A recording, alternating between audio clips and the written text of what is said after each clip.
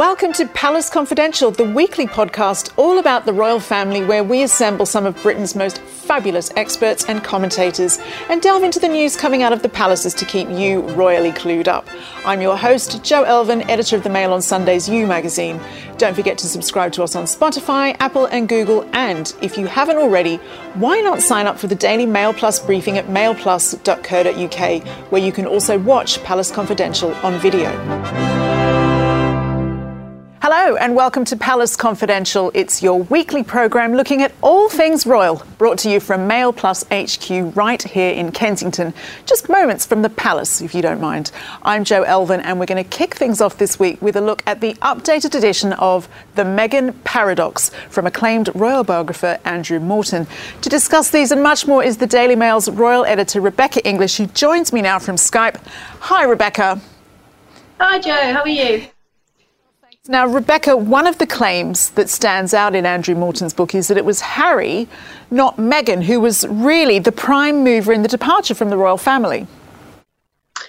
It does, and actually I think there is some merit in this claim. I was thinking about this earlier on today. Back in 2018, I wrote a piece when word started to leak out that the Fab Four wasn't quite so fab as we thought, saying actually it was a bit of a kind of lazy sexist trope to kind of blame it on Meghan and some kind of row between Meghan and Kate. The issue was far more fundamental, and it was one between the brothers. And I followed that up with a piece saying about how Harry had said to me and others, like many others over the years, how much he just would love to jack in royal duties and go off to Africa and work as a wildlife ranger. And I think, you know, when you put those two together, the picture's actually very clear. Meghan was the catalyst, but none of this would have happened unless Harry had wanted it to.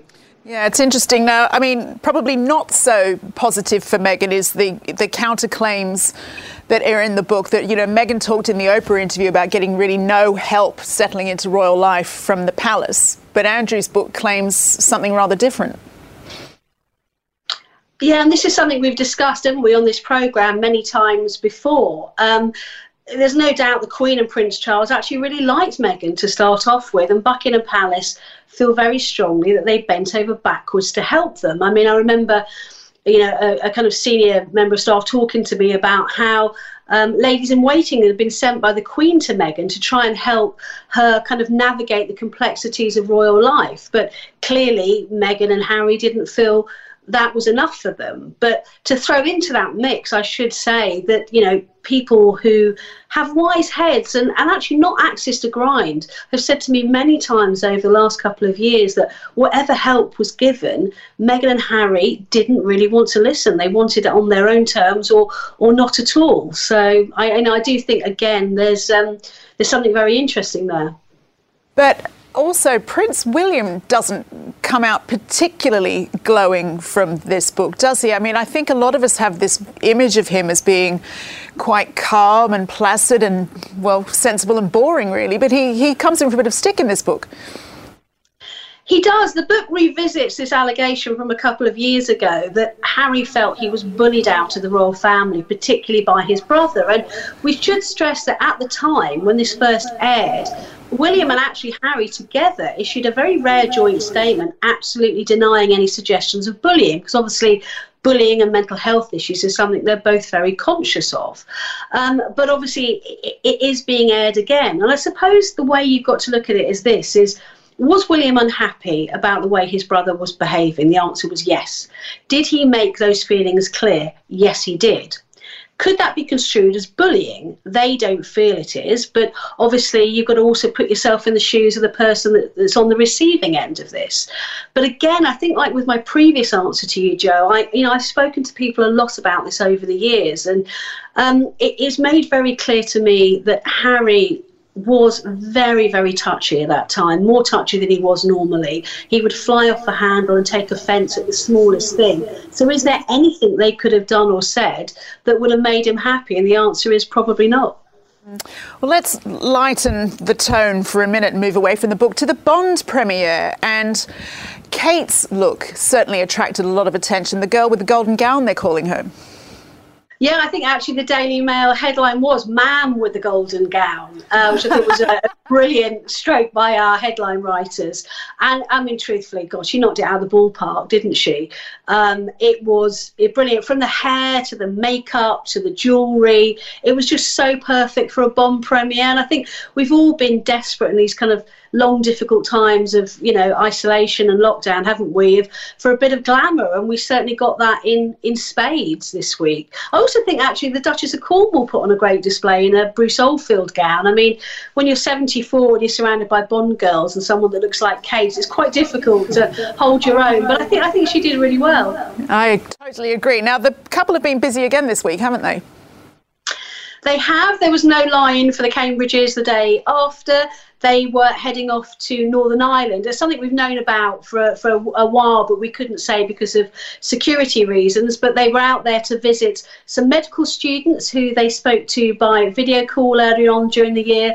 And there was a great moment, quite an unexpected moment, where Kate actually not just held a tarantula, but volunteered, asked to hold a tarantula at the Wellbeing Petting Zoo. I mean, is there nothing this woman won't do? Oh, she's hard. Thank you so much for that, Rebecca English. Now let's turn to my panel, and joining me are the Mail's diary editor Richard Eden and author and historian Dr. Tessa Dunlop. Best of friends. Are we going to play nice? Let's hope not, in fact. First, Tessa, the consensus seems to be that Kate knocked it out of the park in that Jenny Packham outfit.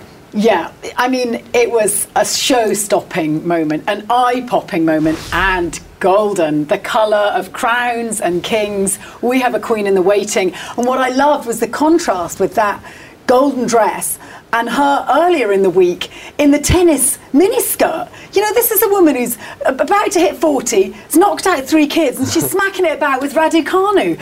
Quite extraordinary. She's really shown her versatility, and I don't think it's a coincidence that this has all happened at the same time as there's been a little whistle-stop tour going on the other side of the pond. Are you that cynical, Richard? Do you think that there's a feeling of Kate upping her game? No, I don't think she needs to up her game at all. I think if you go back, I mean, there was an article on Mail Plus this week showing the outfits that Kate's worn to various premieres over the years, or big events, and she's always dressed the occasion because this was a big deal. This was really sort of signalling the return of cinema, the return of life as we used to know it before the pandemic. And the film industry is so big for Britain now, it sort of required that type of dress. So I don't think she needed to up her game at all. I mean, Meghan wears what she wants to wear in New York. I know, but I think that's naive to suggest that they're operating in entirely separate spheres. One surely informs the other, and the quintessential British brand, a Bond movie, steps onto the red carpet looking absolutely second to none. And did you notice that very tender moment captured on camera between her and Charles? Charles has been cast as a bit of a pariah by Harry and Meghan. I thought the whole thing, if not deliberately choreographed, certainly had the subconscious touch of a woman who is staking her claim. She's backing the institution. That's what she's committed her life to. And it's also, I think, a play to support her husband, who's been somewhat under the cosh. Because, let's face it, they got on really well back in the day, Harry and William. They were a team. And I think she's trying to compensate for what's missing. Maybe she was just super jazzed about wearing a really nice frock. maybe none of this crossed her mind. Oh, maybe. This is the girl, who went deliberately to St Andrews to pursue William. This is a girl who's very thought through. I'm not criticising her. Well, that's very cynical. No, this is amazing. Yeah. No, I think she's thought through. I think she's a clever woman. She knows her role, and she wants to make the most of it. And actually, when you've got someone like Meghan, who's also making a big fist of it over their global power, hanging out with the UN, Kate needs to work out where her strengths lie. Well, and she did just that. Let's talk about Mr. and Mrs. Megxit for a minute. And Andrew's assertion in the book that actually it was more of a Harry orchestration. A hexit. Yeah, a hexit. No one's ever said that, have they? No, well, that's interesting, isn't it? And it goes back to the trope that Rebecca pointed to, where it's always the woman's fault, the incomer's fault. Yeah. Unfair and unnecessary. There were tensions. What family doesn't have tensions? Imagine having baked into your sibling rivalry your big brother being king ultimately one day, something you can do nothing about, rock solid primogenitor staring you in the face. It's an uncomfortable one to walk around, and Harry in the end threw the cards in the air. I mean, while I don't think that Kate needs to sort of compete with Meghan, I think what we have seen this week is really how their sort of lives are diverging, and how Meghan always thought that. I mean, when she's in New York, she's very much looked like a politician, sort of on the make. She's clearly so comfortable on that American stage. I mean, they've been feted by the politicians and that type of thing, and you saw with her various outfits throughout the week, it was real sort of power look. There've been lots of comparisons with the Obamas, and that's definitely the route that she wanted to go down. And despite, some of the reports from the time, I think that certainly perhaps she always wanted. How long did Meghan really want to be with us in this country? What do you think about the claims in Andrew Morton's book that refute some of the things that she's criticised the royal family about? Well, I think it's very interesting, and particularly it shows you how people can look at the same sort of events from two very different perspectives. And I think the royal family did make extraordinary efforts. I mean, Andrew Morton mentions touching gestures like Camilla taking her hand at a public event to show you're really one of the family now. And I think more and more I've started to believe, and I've heard it from so many people, that they felt that Meghan didn't want it to be a success in this country, in the royal family. She really didn't. But again, you're flipping it round on Meghan. Let's focus on the Hexit, and Meghan being the enabler for what Harry has wanted for a very long time. She made him realise it was possible. Hey, you can have these trappings, you can have the entitled attention you've always grown up with, because let's be honest, that would be difficult to get rid of. And we can facilitate it in a different part of the world, away from the emotional baggage that came with a very challenging childhood. Do we need to guddle about and say this is really so terrible? It's a lifestyle choice, and she, as his future wife and then wife, helped him make that choice. But wouldn't it have been wonderful if Meghan had directed him to use their roles productively as part of the royal family? I mean, imagine, this type of event, the Bond premiere in the past, you'd have Harry with Kate and William, and imagine if it was that sort of Fab Four on the red carpet. It would have been fantastic for the future of the royal family. But unfortunately, I think she directed him in a very negative way, in a way that was for herself rather than for the royal family. The crux of it is who directed who, isn't it? Yeah, and also it's what you believe in. You think it's negative because you're a keen royalist. You're a great believer in this British institution, as am I, kind of in a slightly perhaps less passionate and obvious way, Richard. But Meghan, she comes from America, man. She bought into the trappings, but why should she buy into the institution? And Harry, clearly, in his play for her hand in marriage, wasn't overselling that institutional line, was he? He was saying, get me out of here. I want to be a celebrity, but forget the royal bit. Let me ask you, Tessa, Prince William, do you buy these bullying claims? I've got a big brother. Sometimes he just stands up and I feel bullied. He's taller than me. But hasn't bullying as a word, it's just become virtually meaningless. Children will accuse their parents of bullying if they're asked to do the washing up. I mean, this idea that, William was bullying, I mean, maybe he was just asserting the fact that he is the future king, and he would get priority. I mean, that's just a fact. He has inbuilt privilege that they were never going to have. And you talk about, wouldn't it have been great if the Fab Four had been on the carpet? Yeah, but Meghan was always going to be the sidestep to Kate. Kate would have worn gold. What would Meghan have worn? Silver. It was never going to work. She's got a suitably well-honed ego, and clearly Harry does too, and they didn't want to be in the slipstream of William and Kate. Why do you think it did really work, unless I'm terribly naive, with Diana and Fergie? Why was there none of this conjecture about those couples? It was a different era, and I think Diana was...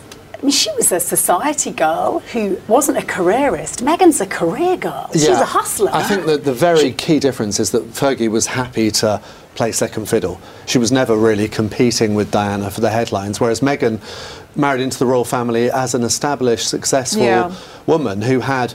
it's very hard to then sort of go back to taking that back seat. But we are still moving away from the fact that increasingly it seems it was never really about the tensions between Kate and Meghan, but more about the tensions between William and Harry. And we can't get away from that. No, and we know how deep and inexplicably powerful, either repulsive or intensely attractive those family bonds can be. They either work or they don't work, and often it's the love-hate thing, isn't it? Especially when they had such a close bond, almost you feel it was an all or nothing. Now, had Kate and Meghan, as those two men's enablers, had a closeness, that might have helped them find the love, as opposed to the hate's a bit strong, but the antagonism. But they clearly didn't. They come from very different worlds. Yeah. Kate's an establishment English girl. She's invested everything into the royal family. And they had very little in common. That's true. Very little in common. Yeah. I mean, Meghan's much more your kind of out there liberal feminist. She achieved relative success in a very tough industry in America. That takes some doing. Yeah. Yeah. It's fascinating. Now, the story we've just been discussing is exactly the sort of thing that you can get from the Mail Plus Royal Newsletter, written by our very own right royalist, Richard Eden. Richard, tell us what you can get. Look, I write about royal subjects as well as others, and it's very hard to keep up, particularly at this time of year. It's so hard. Where there are so many royal events. Yeah. So the newsletter is a way of Palace Confidential newsletter is a great way of not missing a thing. Hopefully, all the big stories will be there. A bit of gossip, bit of fun as well. So sign up. If you want more Richard in your life for free, sign up. Head to the website www.mailplus.co.uk/Palace-newsletter. That link is on your screen now. Now, the multi-million-pound Netflix deal signed by the Duke and Duchess of Sussex, still on them, was seen as a major departure in the manner that members of the royal family chose to spread their message. However, in the past few weeks, we have seen the senior royals interviewed for a BBC documentary, and both Charles and William announcing plans to spend more time creating content for the small screen. Mail Plus's Jess King has been looking at how the royals are now ruling the airwaves. Remember that the natural world is what sustains us. Prince Charles is well known for his environmental campaigns, and now the future king has launched a television channel on Amazon Prime that's dedicated to promoting programmes about the climate crisis. His advice on how to save the planet could reach viewers in 19 countries, and as royal author Victoria Murphy explains, it's a significant step for the sovereign in waiting. This channel is him focusing on the issues that he cares about, the things that he's passionate about, and encouraging people to focus on these things as well. He's editor-in-chief of this channel, and that title in itself, of course, tells us, he has full editorial control. And this is something that we're seeing the royal family do quite a lot, particularly on the internet and social media, is curate and package their own content and put that out there. It allows them to be very visible, but encourage people to focus on the things they want them to focus on, and of course have full control over how they're seen. The Prince of Wales is not the only family member making waves in the media. The Duke and Duchess of Sussex have their own production company and have signed a multi-million-dollar contract with Netflix. Prince William will soon be hosting a new BBC series about tackling the world's greatest environmental challenges. From the broadcast of Queen Elizabeth's coronation ceremony in 1953 to the royal family's first Instagram account in 2013, the monarchy has always had to adapt to the modern digital age. And now, in the era of social media and multiple TV streaming platforms, the royals can communicate directly with their audience. Historian Dr. Ed Owens says that embracing this technology is not only useful, but it's a question of survival for the crown. We can see both Prince William and Prince Charles vying for the moniker, if you like, of environmentalist king in waiting. They're both trying to promote a vision of themselves as environmental leaders. Same goes for Harry and Meghan. They are essentially using their platform to campaign about issues that matter to them. There's a more fundamental question here, and that goes back to the royals having to sort of keep pace with the times and the times that are changing. The monarchy has historically been interested in one thing above all other things, and that is its own survival. Yes, I'm sure these individuals all do care about climate change and wanting to try and protect the planet in that respect, but most of all, they care about themselves. They care about the institution of monarchy. They want to keep the crown in place. So engaging, if you like, with these very topical issues is a way of keeping themselves meaningful, keeping themselves relevant in this fast-evolving 21st century that we live in. While there are many benefits to using online platforms to strengthen the royals' relationship with the public, There are also, of course, many pitfalls, particularly perhaps for the youngest members of the family. I think it's hugely challenging for the royals in the age of social media, and I think it's going to be a really big test when the next generation of young royals, George and Charlotte and Louis, become teenagers, for example, because they will be the first royal youths to effectively go out and socialise in an era of social media where anyone can take a picture and publish it. And William and Harry had the paparazzi to contend with, they had the mainstream media attention, but they didn't have that when they were inside venues, inside universities, for example, and they'll presumably want to go to nightclubs and do all the normal things that young people do. And I think that's going to be challenging because everyone is a photographer now. The monarchy may have been quick to realise the power of the internet to boost their popularity and promote the monarchy brand. But just as for everyone else, the screens can be both a blessing and a curse. Jess King there. Now let's hear from our panel again. Richard, it seems like these days we're really moving away from the Queen's well-known rule of, like, you know, Christmas messages and the odd speech, and that's it. You never hear from her. We can't move for royals being in media now. I think it really is a signal of a sort of different era. The Queen's never done that sort of sit-down interview, and as I mentioned on last week's show, I think she'll be the last of our monarchs where that's the case. I think Charles and William have given plenty of sort of small interviews over the years on different subjects, and we'll see more of that. I mean, let's be honest, it would be very strange not to, wouldn't it? In this multimedia age where, you know, everyone's on their phones and that's how they relate to people, it would be very unusual if the royal family didn't move with the times. And they've been very good over the years with Twitter and Instagram and every new innovation. They've been keen to use that for communications. Do you think, Tessa, that there's any hint of, you know, the likes of Charles and William looking at what the Sussexes have been doing and thinking, with the, you know, their Netflix and Spotify ideas, and thinking, that's a good idea? I think one does inform the other. Also, they've come in for a bit of a battering, whether it's Charles and Access for Cash or Cash for Access or whatever it is, and William, allegations of bullying and the bust up with his brother Andrew, we know all about that. So I think by curating your own films, you take control of your narrative. To be honest, it's something of a no-brainer. Now, you remember that the royal family tried to do this in obdoc form, you know, about 3 or 4 decades ago, and then it never saw the light of day again. The Queen was like, no, we're not having up close and personal and that. But actually, this is a sort of reincarnation of that idea. Now, Philip was the great moderniser. He encouraged the obdoc. You remember, he gave a significant interview for his 90th birthday, talked to Fiona Bruce, passionate, you know, saying quite controversial things. You know, what should be done about, you know, is your president of the World Wildlife Fund? Oh, we should all think about how many children we have. You know, classic kind of Prince Philip putting it out there.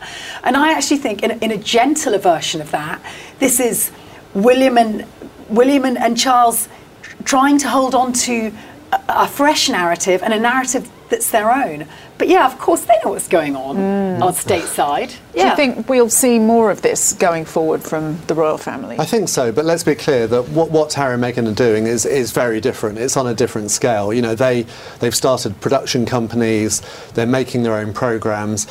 Prince Harry was quite open. He said, I needed to make money, and so I signed a deal with Netflix. Yeah, because he was only down to his last inheritance from his mother, I heard. My heart did go out desperately to him. Tough times. Yeah, fascinating. I think the key difference, though, is, you know, Harry and Meghan are making TV programmes to make money, whereas when the royal family do them, they will be for a particular cause. If it's Prince William with Earthshot Prize highlighting environmental issues, or Prince Charles in a similar subject, as we know he's very passionate about. The danger is there, then, that the stuff that Harry and Meghan do will be more commercial and more watchable, and the stuff that Charles and William do will just be a bit too worthy and won't get the footfall. I would say that remains to be seen. I think we've seen Meghan's commercial aspects with children's book writing. I suspect a lot of worthiness coming from Camp Sussex as well, if I'm honest. But let's see. But we're all such lemmings, we'll probably all watch it all exactly, anyway. Yes. But do you think there's any part of Her Majesty the Queen that actually kind of feels like she would like to embrace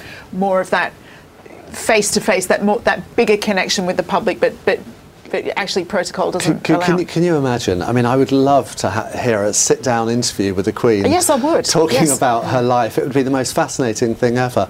She won't do it because she never has, and it would be bizarre to suddenly do it when you're 95. You know, I don't even know if she'd quite know how to do it. She's spent her entire life suppressing what she feels, suppressing any kind of opinion for duty, for the bigger picture, for the institution. But the best thing about getting older is the less you care about what everybody else thinks, and that's why I like to hear from older people. Indeed. That would be amazing. It would be amazing, but you could argue the more she's going to stake her legacy on that lifelong commitment to silence and duty. Just keeping on. And I think she just wishes the rest of them would too, although there's a bit of her that's learnt you have to be flexible, you have to go with the flow, you have to adapt, and that's what she's seeing her family do. How does this compare to, Henry VIII's day? In terms of how the royals communicated with which one would have lost their head first, Meghan or Kate? Yeah. It's fascinating though, isn't it? Because they would have had these issues, but with a different kind of era of technology. The Queen's attitude hasn't changed that much from Henry VIII, really, has it? It's just official bulletins. Oh, come on, off with your head. I mean, it was a totally different era. It was violent, it was unforgiving, it was about survival. And probably no concern really about what the public thought. No, but in terms of communications, Henry VIII would issue a proclamation and that would be broadcast. Yeah, what he said went. Yeah. In the end, it even took on the Pope. It was like the first version of Brexit. We'll just snap that in two, thanks very much, and crack on with the next wife. No, I mean, I think a more realistic comparison would be a 20th century one. How does this compare with, say, Edward VIII when he was forced to abdicate because of Wallis Simpson? What changes have we learned? I think that the Queen understands that the brittleness, the sort of stiffness of the institution then, which again reflected a much more conservative population, has had to move with the times. Look, Meghan was an American divorcee and the wedding was blessed by the royals. It took place in St George's Chapel and Charles stood alongside his new daughter-in-law. That not only did that not happen, that cost Edward his crown. But I do think you need a bit of distance. I mean, I was finding that during the pandemic, when we had these sort of lots and lots of Zoom calls involving the royals, it was taking away a bit of the magic, I think. I think a bit of distance and a bit of grandeur is needed. What, do you just want them wearing gold dresses, walking along red carpets and saying nothing? What's wrong with that, It does. What's wrong with that? It was a very nice dress. But that is all we have time for today. My thanks to my guests, Rebecca English, Dr. Tessa Dunlop and Richard Eden, and not forgetting the most important to you for watching. Thank you very much, and we will see you next week. Bye-bye.